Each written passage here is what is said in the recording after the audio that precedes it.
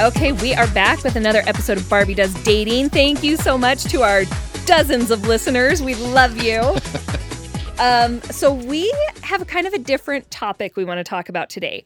We want to talk about ADHD and its effects on dating. Let me explain why. So I was diagnosed with ADHD. It's been about a year, maybe a year and a half. And it has been very eye-opening because, especially in the last 6 months, okay, you guys are going to laugh. Anyone who knows me knows I am a TikTok junkie. It is crack. I love it so much. But I somehow have wandered onto female ADHD side of TikTok. But it has been kind of amazing because I didn't realize how many of my symptoms of my, we're going to say quirkiness, throughout my life, especially when I was younger, were ADHD that was not recognized because I had such severe depression and such severe, oh my gosh, my social anxiety was unreal. Like anyone who doesn't know, I dropped out of public school in 8th grade. Like I could not be with people. I just hated it. And so really in the last 6 months, somehow being on this side of TikTok and hearing therapists or people and just being like, hey, did you know this was a symptom of ADHD? It has been kind of amazing because for my life, I've been like, these are weird things. I need to hide them because when I have talked about them with people before, they're like, that's freaking weird. What's wrong with you?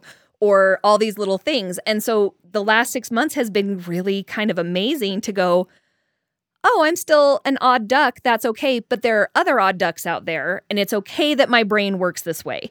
And it has been really, really comforting. Like is that a good way to put it? So you also were diagnosed with ADHD, correct, Heidi? Well, you may want to introduce everybody on this we'll new introduce episode. them again. I forget. People can't see. So hi, I'm Barbie.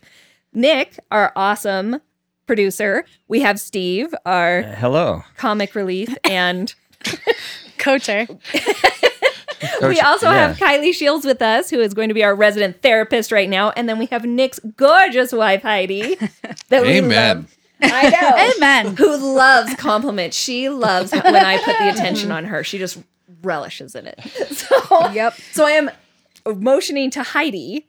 That's why one of the reasons that we wanted to have Heidi here, because I did not realize how prevalent it is in women and how I'm learning that the symptoms of it in women are very different than the symptoms of it in men. I just also want to say, yeah, I also and have Heidi, ADHD. Kylie also has it, which is one of the reasons that we have this. So I tried medication. I only tried one medication, and my doctor was very honest with me. He's like, most adults have learned to deal with it to a certain extent that medication doesn't help them. Compensating skills is what we call them. Yes, I drink a lot of caffeine, makes me happy, helps me out. Can I just pause? Yeah. Caffeine is a stimulant. Yes.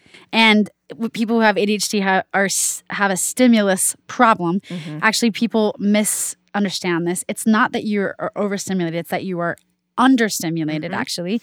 But you're bouncing, let's just say for lack of, you have what we call a revved up engine. Mm-hmm. You're bouncing around over. So stimulus meets stimulus slows everything down. And therefore, lots of people who have ADHD have compensated with caffeine. Yep. Whether it's soda or whether it's coffee or whether it's tea, black tea. But this is a natural compensation. It's not a good natural drug, but it's a natural compensation that people with ADHD will move to help things go down. It's a non-pharmaceutical. Yes. Another thing that you would be surprised, but like people that have ADHD will be like, oh, is if you walk around at high stimulating stores, like if you go to Costco or Hobby Lobby, like if you have pretty severe ADHD, that will be like Adderall.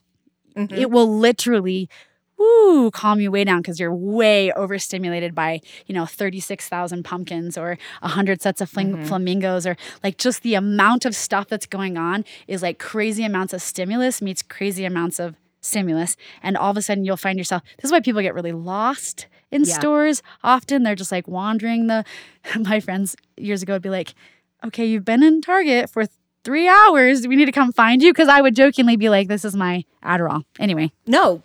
And so this is one of the reasons we really wanted Kylie here, was she's going to give the more psychological view on it, where I'm just like, I drink caffeine and act weird. Like I just have my little quirks. But so they had me on Adderall, and it made me feel like I was going to die. It did not calm my brain down at all. And then it made me literally feel like I was having a heart attack. And I curled up on a couch and laid there for 3 hours and was like, please just make this feeling go away. I tried it for 3 days. That ain't happening. And it literally did nothing. I did find that magnesium really helps me. I also have been on Lexapro for about 15 years, and I got put on it for anxiety. And so as I was researching after I got diagnosed with ADHD, turns out that Lexapro is used for women a lot, especially for ADHD. And I'm like, oh, that's one of the reasons that it helped so much, because I saw a massive difference. I'll just be very open. Like a couple years ago, my depression was breaking through quite a bit again. And so they added Wellbutrin on top of that. So I take Lexapro and Wellbutrin. Those are my 2 prescriptions that I take. And they really help me. I do not ever feel like a zombie. I know a lot of people have asked, they're like, do you feel like you're just gray and that you can't be yourself? I'm like, no, it keeps me that I can be a normal person. I do still definitely have my lows. I found if I let myself get into a manic phase and just relish in it, my crash will be super, super bad. So I've learned how to kind of manage that. Go, Nick. Okay. I think it would be helpful for people that don't know or have a misconception of what ADHD is. Yes. To give Kylie a chance to. Oh, yeah. Why don't you talk about the basics? I'd like that, because it feels like sometimes people often say, you have ADHD to me. Okay. And I'm like, but maybe I'm just easily distracted. Yeah. So first of all, I just want to quickly say there's 3 types of ADHD. There is the inattentive type, there's the hyperactive type, and then there's the combined type. Mm-hmm.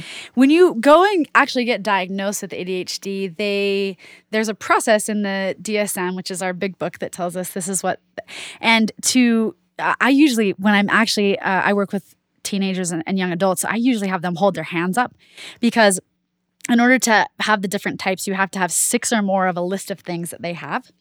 And if you have 6 or more in inattentive, then you have that. If you have 6 or more in the hyperactive, then you have that. And then if you have 6 or more in both, you have combined, which is what I have, which is what they call severe ADHD, is to have a combined type. A lot of women have the inattentive type, which is not the hyperactive type, which is what most people consider people who have ADHD, the kids that are bouncing their legs or bouncing off the walls or really impulsive, external impulsive. Now, where we've seen this a lot in women, the impulsivity though, even the hyperactive impulsivity shows up different in women. So they might be impulsive shoppers, but it doesn't look like they're bouncing out of their seat, right? They might buy things on impulse, or they might, that's just one example. So this is important, because the misnomer of the actual title of this mental health issue is attention deficit hyperactivity disorder, right? And some people will say, well, I don't have the hyperactive part. This is why there's the 3 types, right? Mm-hmm. So I don't know if you want to go any more on that, but the idea of ADHD, you said earlier, like my brain is like this, and there's other people that have this brain. Technically, we call this neurotypical people versus neurodiverse people. So if you have mental health or what we call hardwiring processing issues, then you're in the neurodiverse. And there's a lot of us out there. If you pretty much run like a pretty regular brain and you're not having mental health potential issues or hardwiring issues, then you're being neurotypical, right? So when you say there's a tribe out there, yes, there's massive tribes of people who are in the neurodiverse world, many of which, depending on how old they are and how much they bumped around, do not know that they're neurodiverse, but they feel like they're just weird. Yeah. Like you said. And it just makes my heart really sad, which is why I just want to go on a crusade to help people, because I wish somebody would have told me earlier some of the things that would have really helped me in my relationships and also my job, not just dating relationships. So that's a little bit of the background. Yeah. And I think that for, I don't know, Heidi, how many years would you say you knew it, but it was undiagnosed? Most of your life? Most of my life. Yeah. And it was only diagnosed officially last year? Yeah, Tuesday. Yeah, last year. Last year. Yeah. And it's been helpful for our relationship because it's put a reason to many things that has caused stress that would have otherwise, I don't know, maybe taken it personally. So I think the reason that this comes into play with dating and relationships and so on is because it's very easy to get caught up in that behavior means this Yeah. when it means nothing. Can I get really specific on that note? There's two things with people with ADHD that impact their relationships. Let's just go broad. I know we're talking about dating, but relationships. And one of those is that many people with ADHD have what's called rejection sensitive dysphoria. It's a really big word that means that they experience powerful like emotions in response to like other people, whether it's real or imagined, that people have, that they've disappointed somebody. Their perception leads them to believe that like they have to withdraw, or they have to, well, it depends on if you're an internalizer or an externalizer. Internalizers will withdraw and like worry, and externalizers will get angry or get defensive, right? But this rejection sensitive dysphoria makes people that have ADHD feel a little crazy, like they're out of control, and makes people that are with them wonder like, what is that about? Yep. The littlest thing or the simplest thing, you just like lost it, and you're not one of those people who like loses it. You're not emotionally out of control. Yeah. On the flip side of that though, which is why it's so hard, people with ADHD have recognition responsive euphoria.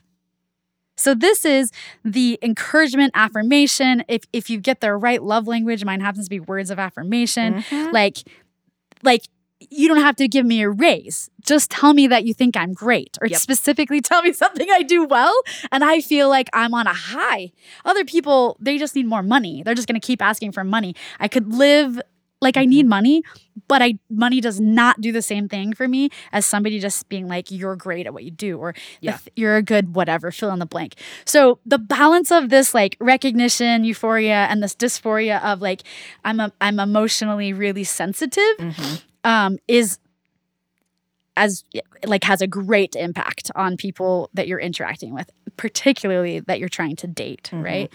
If they don't know that about you, if you don't know that about you, that's problematic. And especially if you don't know how to communicate about that, right? Yeah. Well, and one of the things they talk about that I've learned is that one of the biggest side effects to especially being undiagnosed is depression. Severe, awful depression, which explains so much. Heidi's over there nodding, so I don't know how much you want to talk or not.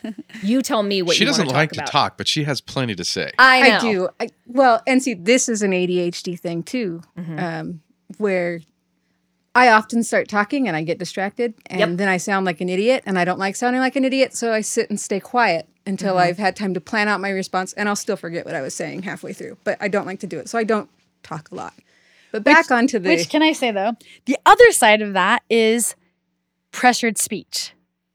So many women, there are men that do this too, but many ways that you can differentiate, and I can as a therapist sometimes for females, is they will have pressured speech. They will interrupt a lot. They will talk really fast. They will have a need to say what they have to say over everybody else. I'm not trying to be rude, but it's like they're sitting on their hands or their tongue, and they can't not say it, right?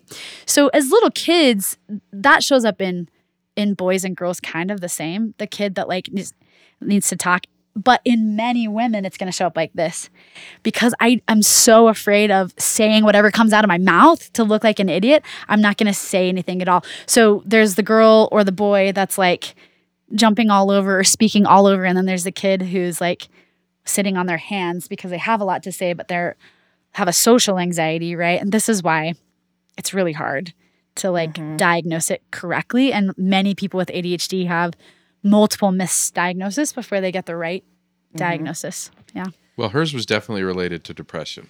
Sorry, Yeah. I want to go back to that. Yeah, you were going to say. Yeah. So, I mean, I had a lot of traumas in my life. To throw it out there, just date rape, things like that. So, and they happened when I was young, and it really screwed me up. So I had PTSD that it contributed to those kinds of things.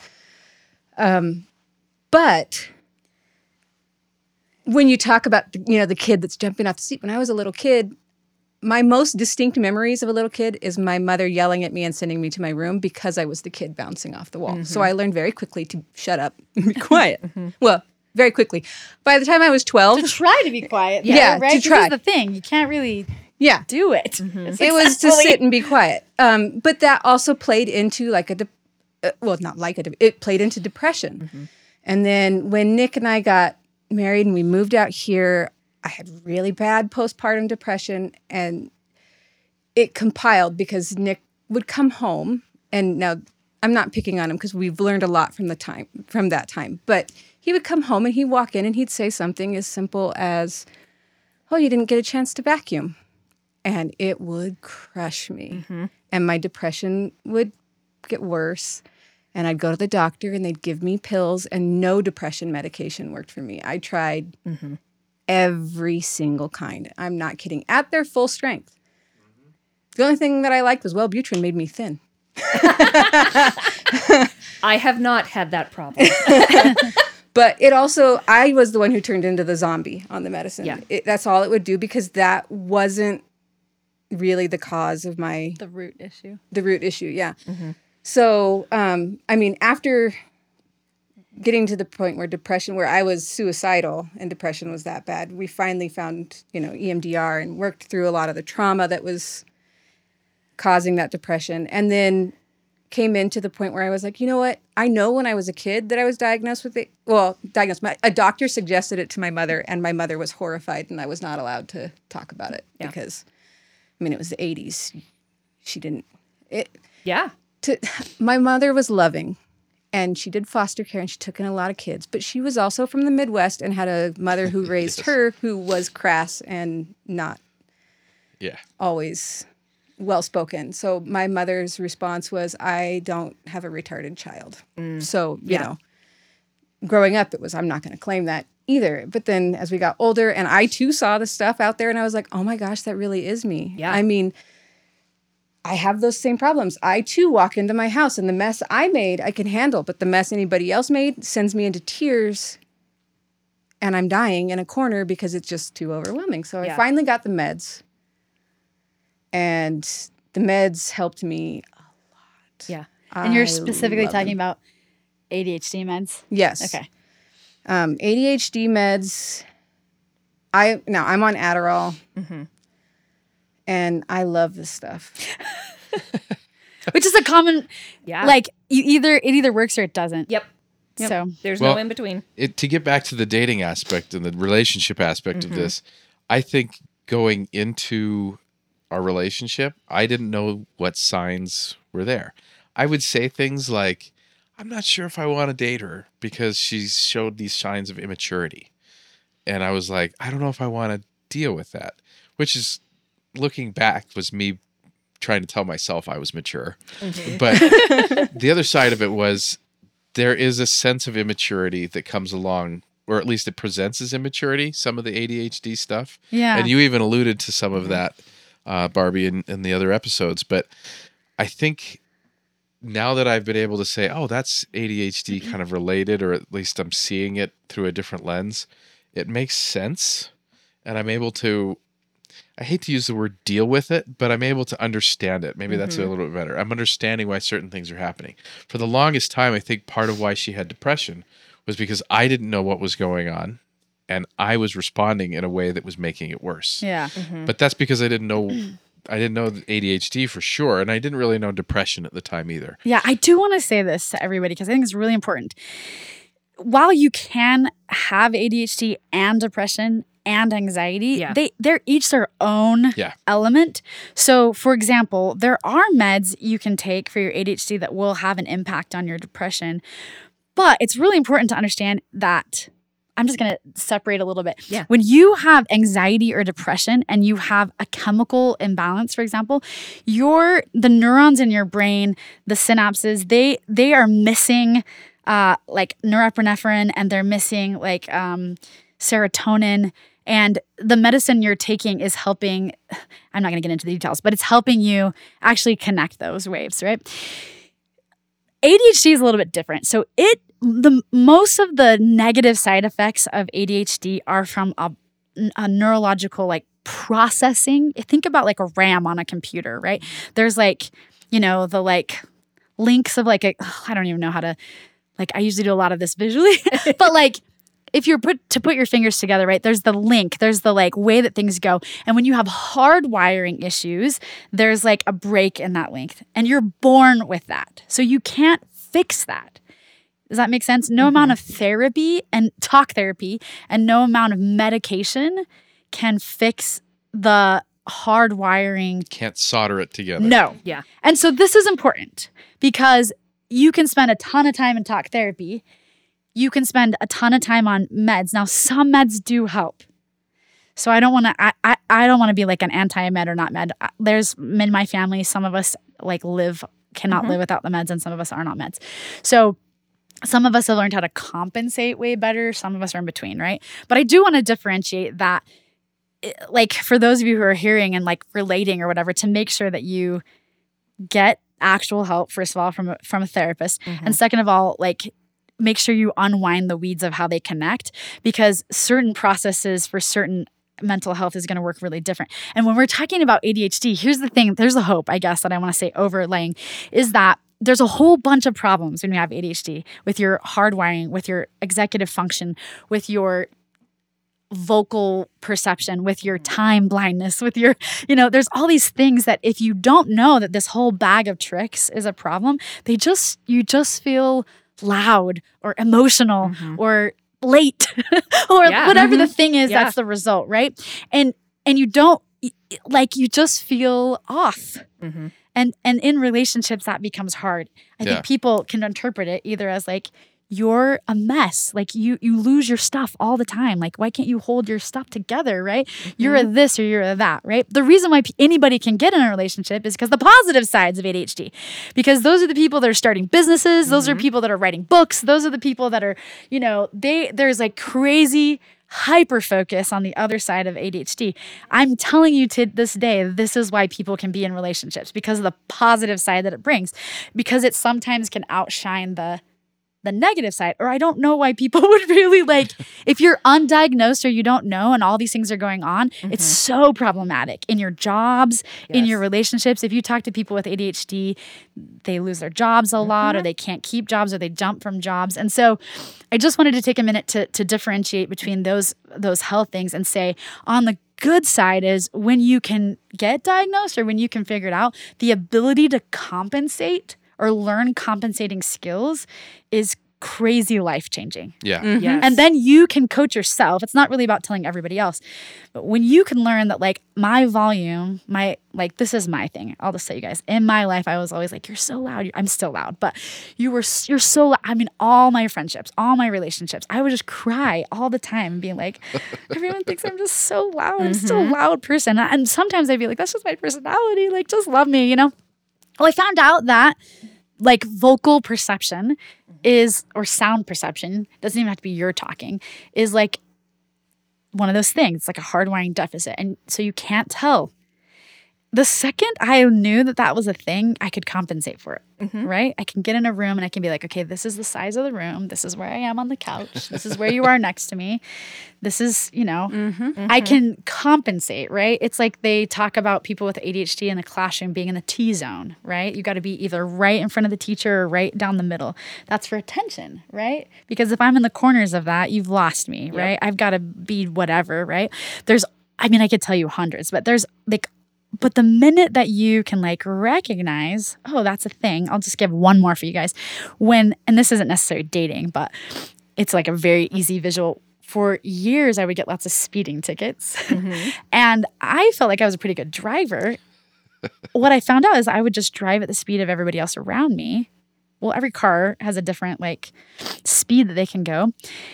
And that was very hard for me because I would be like, why? I'm not this terrible driver. Well, I found out like, well, how can you compensate for that? Well, I can use my cruise control.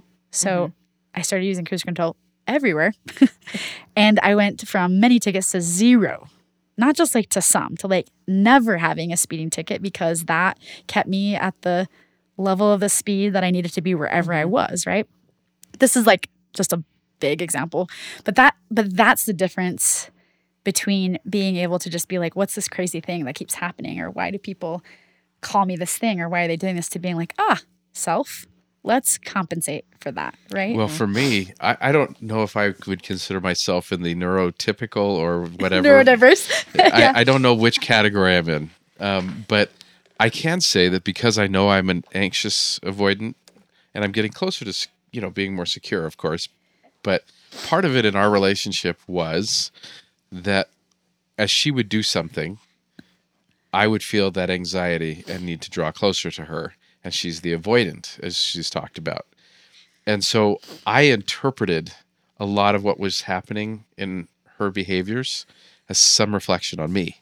Why doesn't she love me? Why doesn't she want to spend time with me? What is, all these different things For that sure. I thought were signs that were end up compounding the problem, because as I would respond with anxiety, she would avoid. And so that, what do they call it? The pursue? Withdraw. Pursuer, distancer. When we kind of went through that pattern for over a decade, at least, there was so much frustration. But as soon as we kind of put this name to it and we understood what was happening, that she would have these, for lack of a better term, overstimulations or whatever that would make her want to run, I would just go, oh, that's what's happening. I'm just going to give her I a see space. it. I let it pass. Yeah. Yeah. And then I'm like, okay, well, that's not about me.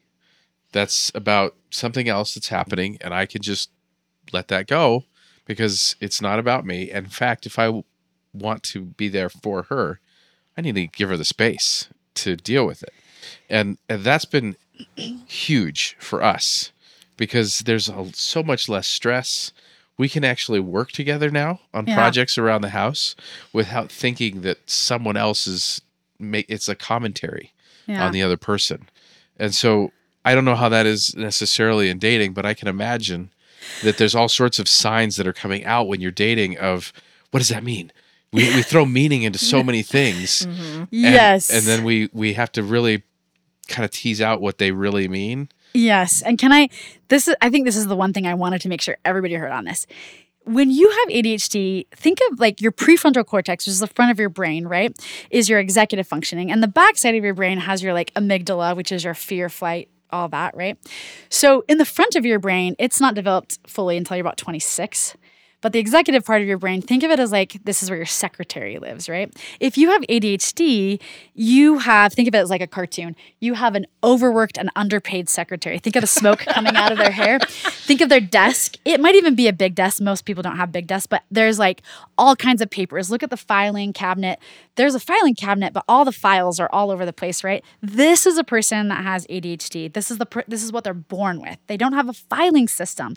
They don't have a clean desk. They don't have space on their desk for everything. Now, this is the person, though, that has a million things on the desk because they are big, bold thinkers, big, passionate, idea makers, right? So the desk is not empty. It's filled and overflowed. The filing cabinet, they're throwing files over there, but they don't have a system, right?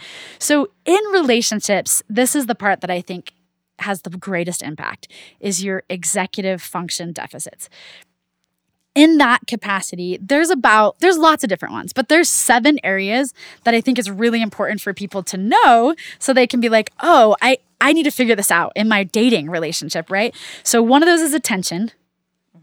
That's Meaning what? Meaning I can't focus. I struggle paying attention. I have a hard time learning things.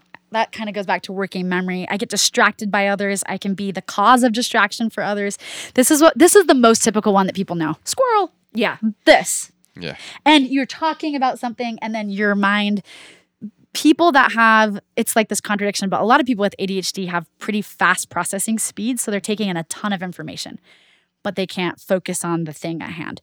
Another one is called metacognition, your ability to think about your thinking. So this is your awareness of how to advocate for your needs, or how to your self-awareness or your social struggle. Like if you don't know how to think about yourself, that has a great impact on your relationships, right? Flexibility and shifting. This is the secret one that a lot of people don't know about, but has a great impact. I'm curious why Heidi got very smiley about that one. These are people that tend to have a black and white or all or nothing thinking. They have a hard time seeing other people's perspectives. They try solutions, trying solutions that aren't their own that they came up with are hard. They have a hard time switching between tasks. A lot of this has to do with hyperfocus or inattentiveness. If I like the thing, I'm going to spend all my time on it. If I don't really like the thing, I'm going to do everything else, right? The classic thing you'll hear from people with ADHD is I cleaned my whole house, but I needed to do my homework assignment. Yep. But the whole house is clean. And they can be demanding in their requests. This is that unflexibility part. Another one is time management. So a lot of times people will call this time blindness. But when you don't know how to really prioritize things, you struggle to keep a schedule, you have a hard time being on time. This isn't because you can't like you're just late. This is what people attribute. It's that you actually can't do the thing that other people do where they say, okay, this is 15 minutes. 15 minutes to somebody who has ADHD is not 15 minutes to somebody who is neurotypical, right? So people with time blindness, which is most people with ADHD, are going to have to set timers and alarms and a schedule. Okay, if I wake up at this time, I'm not really going to be ready to take a shower till this time. And then it's actually going to take me a half an hour by the clock, not by my thinking. And then I need to be in my car. I have to have an out time to get to work. And it's going to take me this long to get to work. And once you can establish that, and most people have to time that, by the way, like not guess that. If you guess that, that's a problem. Yeah. Then you can work backwards. And you can be really good. You can make this compensating feature like one of the things that you're the best at, right? I'm always on time. I'm very dependable to be on time, even though I have no, does that make sense? Yeah. The other one is organization. So this is just your general, both in your brain, like being able to organize all the things you're doing, but also the ability to like organize your space. The next one is initiation and completion. This is big fancy words for procrastination. There are some people that really are okay at initiating a project but can't finish it. There's some people that have a really hard time starting it, but once they start it, they can finish it. So you can have one or the other. Most people have both. So it's like breaking down tasks also, like tasks that you know that you can do but seem overwhelming. So you have a really hard time. So you just don't do them because you can't sit down and break them down. And then the last one that you kind of had referred to earlier was working memory. And this is a classic ADHD, another one. It's basically, I describe it to my clients like, think of having a bucket and you're pouring in sand. If you're neurotypical, you can hold quite a bit of sand. If you have a neurodiverse hardwiring brain, you have a hole in the bucket. So you can hold it for only as long as it's coming out of the bottom, right? This is what we call our working memory. It means you can remember things in the past, you can have significant memories like other people, but your ability to hold menial tasks or information or texts, right? Texts are stupid.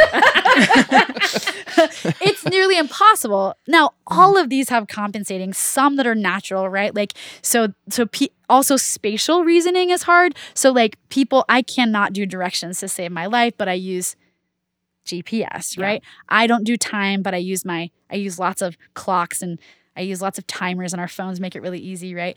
Like there's a lot of natural nowadays compensating tools. And that's why a lot of people when they're older and they're diagnosed, they've compensated for a lot of them. They've had to figure it out, right? But it's the ones that you didn't even know existed and you haven't compensated for that seem to be the ones, and they're different for everybody, that get really in the way of your relationship. Because if you're losing your stuff all the time and that really bothers the person you're dating, they might look at that like 100 different ways, right? This person does not have their stuff together. This was my thing. Still my thing. I have just told everybody, including my nonprofit partner, I have a compensating place for all my stuff in my life and my daily life. When you remove me from that, so I go on these international tours all the time. For the first 5 years of our tours, I lost my phone every time we were on tour. Like, I knew it was going to happen and it still happened. I've now compensated with a fanny pack that I like keep my phone in. But like, I have just told the people who love me in my life, listen, you will know when the desk is full and overflowing by this. I cannot find my phone. I cannot find my water bottle. I cannot find my keys. The desk is full. So just know that. Love me. Don't make fun of me.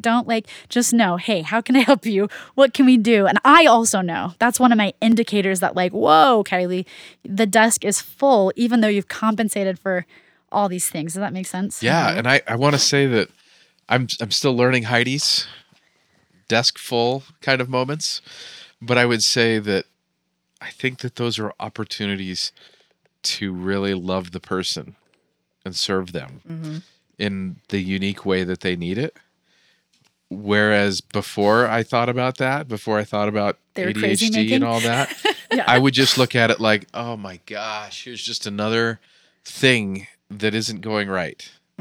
That's fair. And so the reason I bring it up in this context is because when it comes to dating, I almost wonder how many relationships have ended because we read ADHD wrong. Yeah.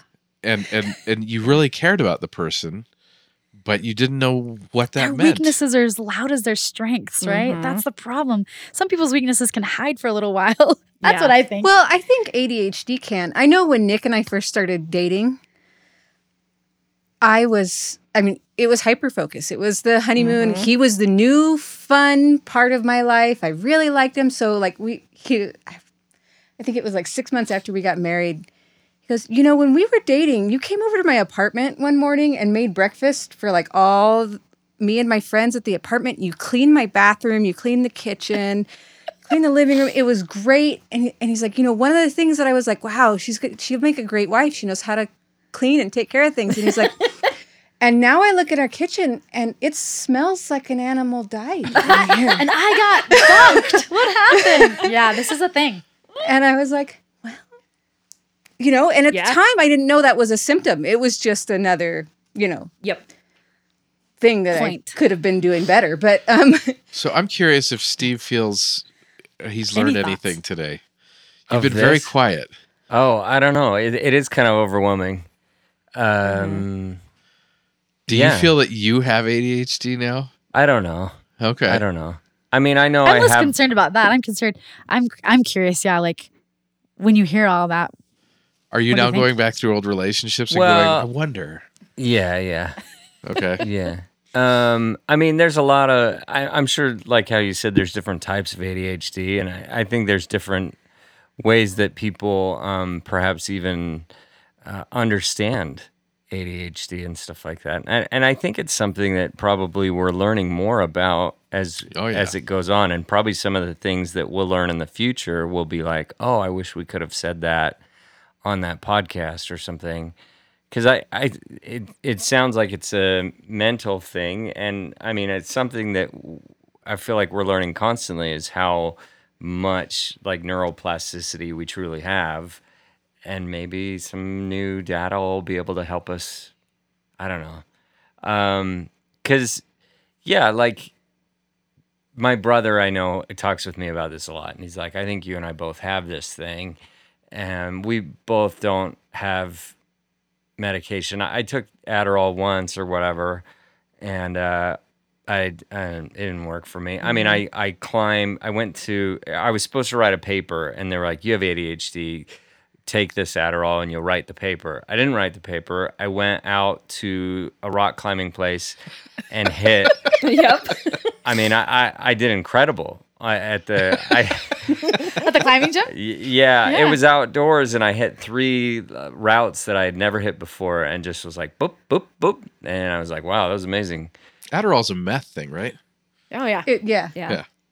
Yeah, so I was on meth. I mean, I wasn't on. A version of. Well, Yeah. it's an amphetamine. It's not the meth wouldn't say version. that. That's another. Yeah. Okay. But yeah. But, it's funny because when I got diagnosed and the doctor was prescribing for me, she goes, the first thing you'll know, because she started me on a higher dose because we were talking about all my symptoms. So we started at 20 milligrams, which is not usually where most people start. She goes, if you feel high, you don't have ADHD. If you come through this and go, I made it through a day and I either feel the same or actually I could concentrate for a little bit, she goes, then you know you have ADHD. Well, that first 20 milligrams, I was like, I don't know, nothing changed, but I never felt high. So we had to continue moving mine up and up and up till I finally felt like I was comfortable with it. But when I got there, like you said, it's not that it makes the symptoms go away.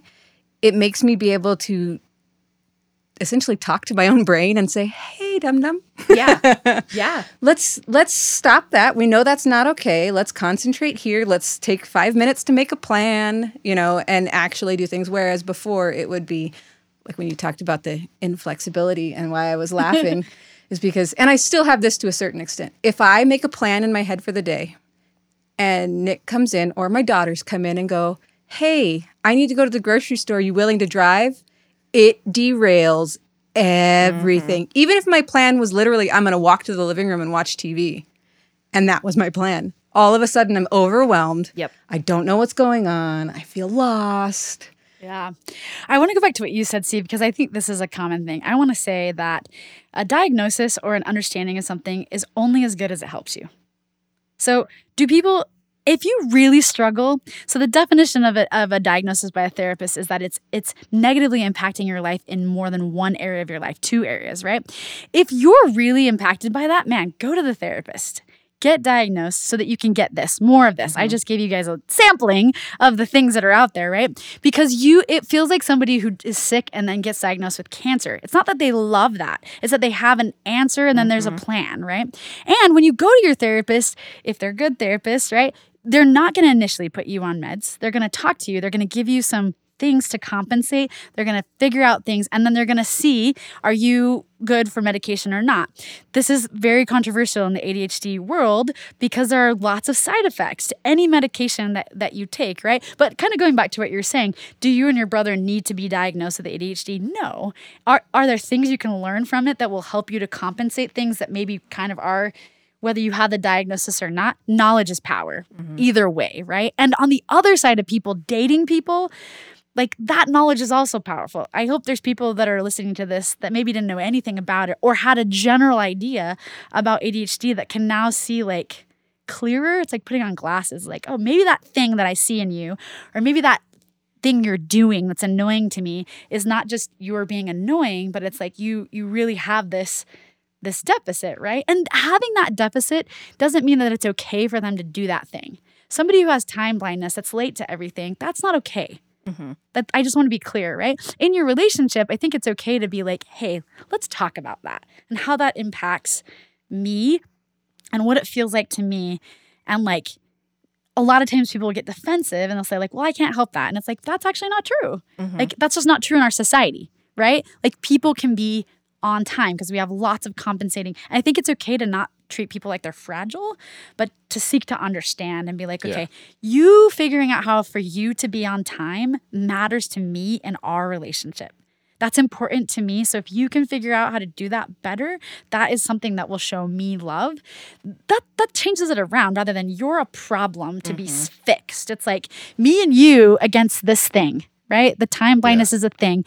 Me and you are going to look at that and how are we going to figure that out rather than you are the problem, right? And in relationships, I think with whatever you're talking about, that's the healthy way to figure it out, right? It's not to just say, okay, well, you just have ADHD, so we'll just deal with you being late.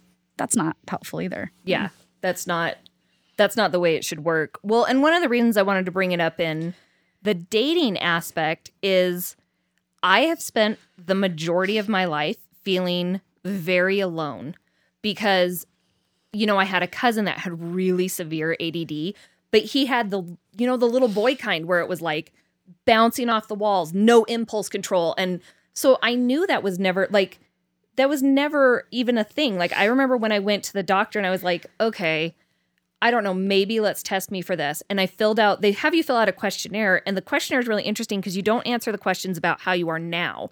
You answer the questions how you were growing up. Is that how? Yeah. And so I'm just answering and I'm like, tra la la. And he gets it and he stops and he's reading it and he like looks at me and he goes, did no one ever think that this might be something? And I was like, I mean, seriously, I had a lot of problems growing up. I had really bad depression. I had really bad social anxiety. My parents went through a very hard divorce. You know, there was so much going on. And the other thing that I've always struggled with is I cannot articulate how it feels. Because people are like, oh, well, what are your symptoms? I don't know. I just feel like crap. Feel like crap all the time. And if I try to talk to people about it, they're like, well, that's weird. And you instantly shut down. And I'm just like, okay, I'm just weird. That's all it is. Okay. And so getting a diagnosis, and it was frustrating for that first year because I'm like, okay, so I have an answer, but medication isn't working. But these things, and it sounds so dumb to be like, TikTok has helped me. TikTok has helped me so much because for so long, I have very much had in the back of my head, like, you're never going to be able to be in a relationship because you have all these weird things about you that no one else is in a comfortable relationship with these things. These are things that push away. And people are like, that's not true. And I'm like, yeah, but every guy I've ever dated has had the same reaction. And I bring this up a lot, but it's my biggest frustration is guys fall in love with the big, loud, outgoing Barbie who's fun and happy. And the second a little bit of my depression shows through or my anxiety, they're out.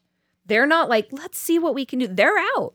And so it's like by actual experience over and over again, I just honestly have gotten to the point where I'm like, okay, I obviously need to hide all these things about me. And the chances of finding somebody that's going to be okay with these things is very, very small.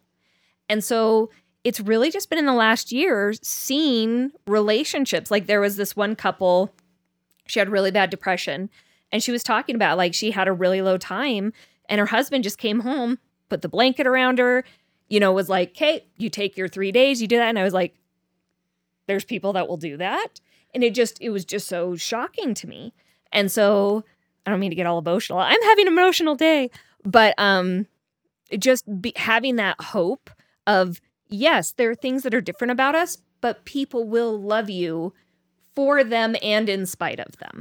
And can I say, and the positive side, so I just have to say, because we've mostly talked about the negative. Yeah. I have this, there's this famous iceberg thing about ADHD that goes around where the top part it says like, oh, you're fidgety, and then underneath it's all the things. There's another iceberg that I wish was going around just as much that talked about the positive sides in those relationships, like in the relationship with somebody who has depression or in like the highs. This is the thing about people with neurodiverse. The highs are loud and the lows are loud. Whereas neurotypical people usually hang out somewhere in the middle of that.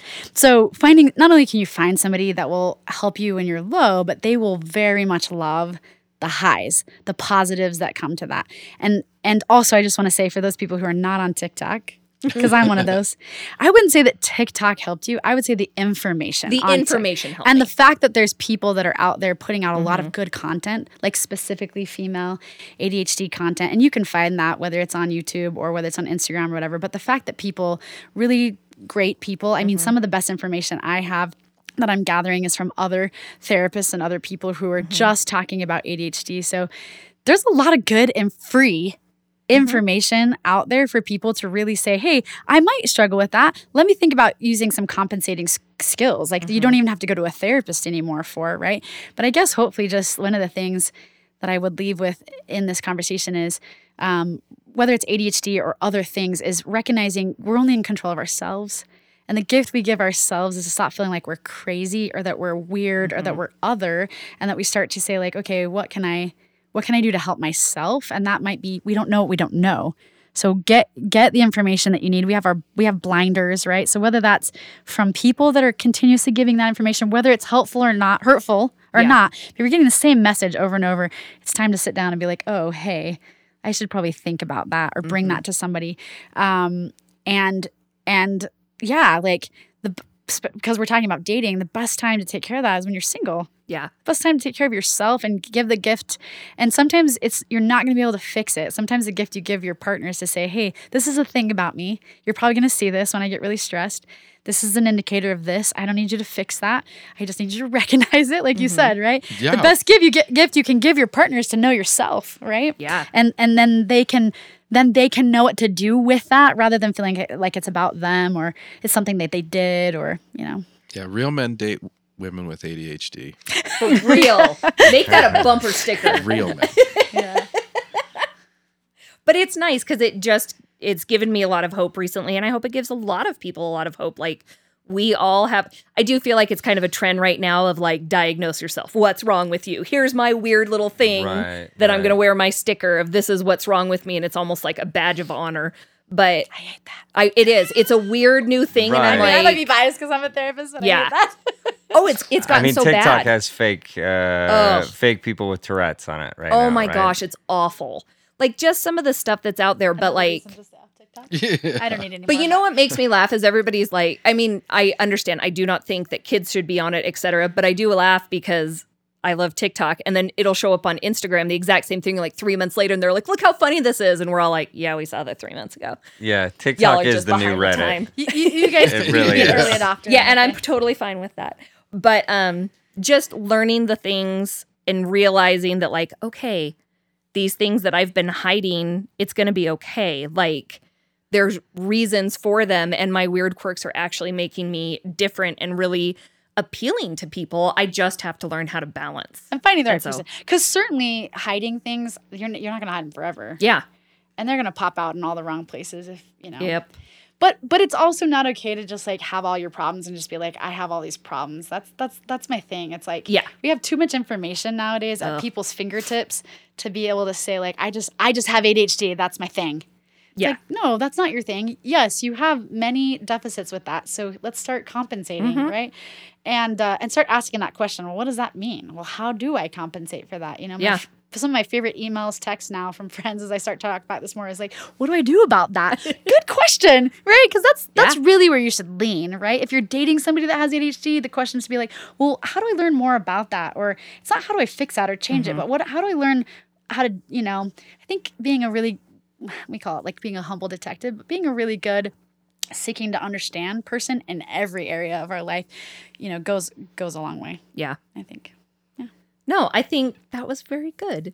We did real good, guys. I'm so Yay. proud of us. Yay. Hope that was helpful. Yes. No, and thank you so much to Kylie and Heidi for being here and talking about this, because I really think it could be very, very helpful to a lot of people. So let us know if anyone wants Kylie's information for anything. I'm sure I will just tell you guys, because I have a highlight on my Instagram right now that has ADHD. It has depression and anxiety. It has lots of tools that I've gathered from lots of people. It's just at Kylie Shields. So, and I have KYLEE. Yeah. Yes. SHIELDS. So yeah, you can go there. You are welcome to send me a message or whatever. But yeah. Yes, thank you for spelling it, because we're in Utah, and I have seen Kylie spelled about 18 different ways. KYQ. Yeah. The Q is silent, but... So thank you guys so much for listening, and if you have any ideas for future segments, let us know, and we will talk to you soon.